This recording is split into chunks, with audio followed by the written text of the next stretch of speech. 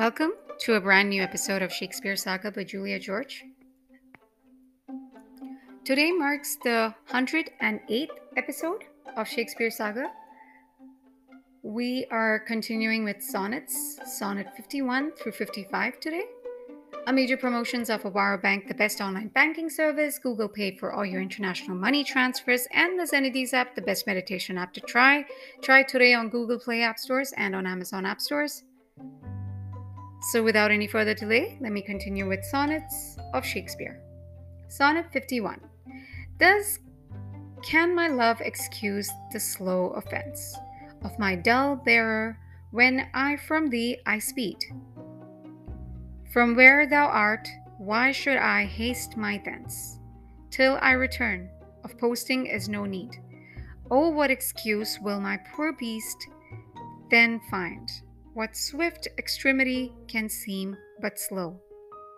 Then should I spur, though mounted on the wind. In winged speed no motion shall I know. Then can no horse with my desire keep pace.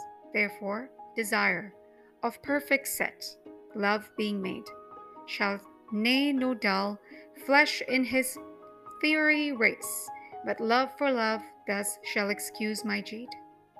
Since from thee going he went wilful slow, towards thee I'll run, and give him leave to go.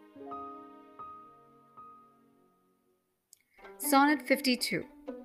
So am I as the rich whose blessed key can bring him to his sweet up locked treasure,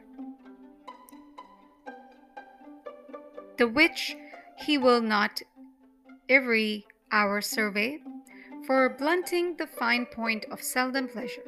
Therefore, a feast so solemn and so rare, since seldom coming in the long year set, like stones of worth they thinly placed are, or captain drilled in the carcanet, so in the time that keeps you as my chest, to make some special instant special blessed, by new unfolding his imprisoned bride.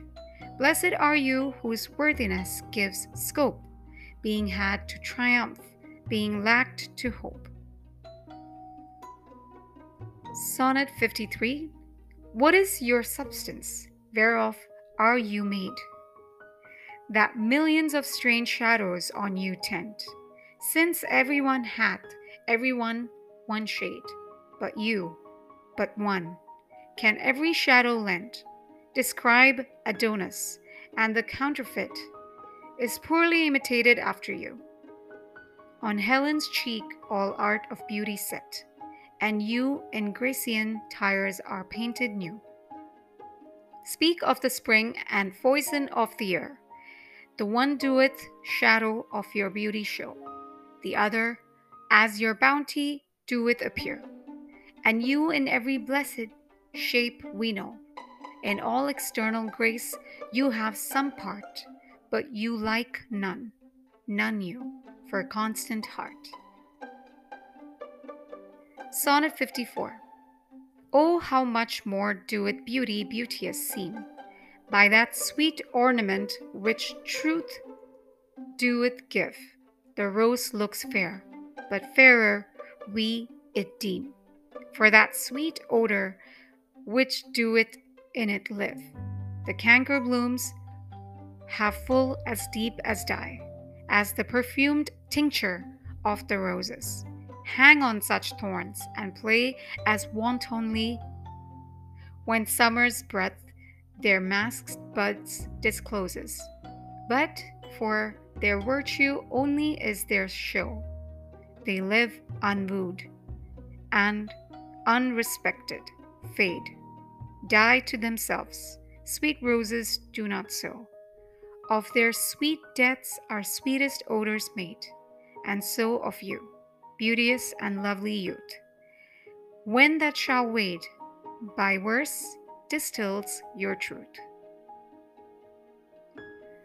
Sonnet 55.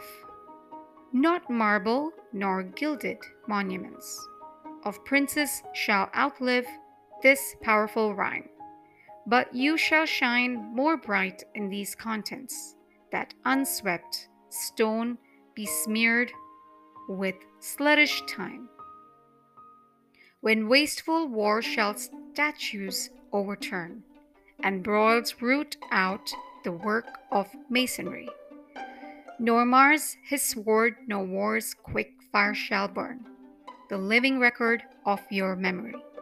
Gainst death and all oblivious enmity, shall you pace forth, your praise shall still find room, even in the eyes of all posterity that wear this world out to the ending doom.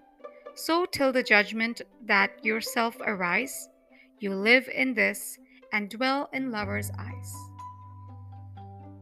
That was it for this episode. Appreciate the listens. We'll catch up with another episode another day.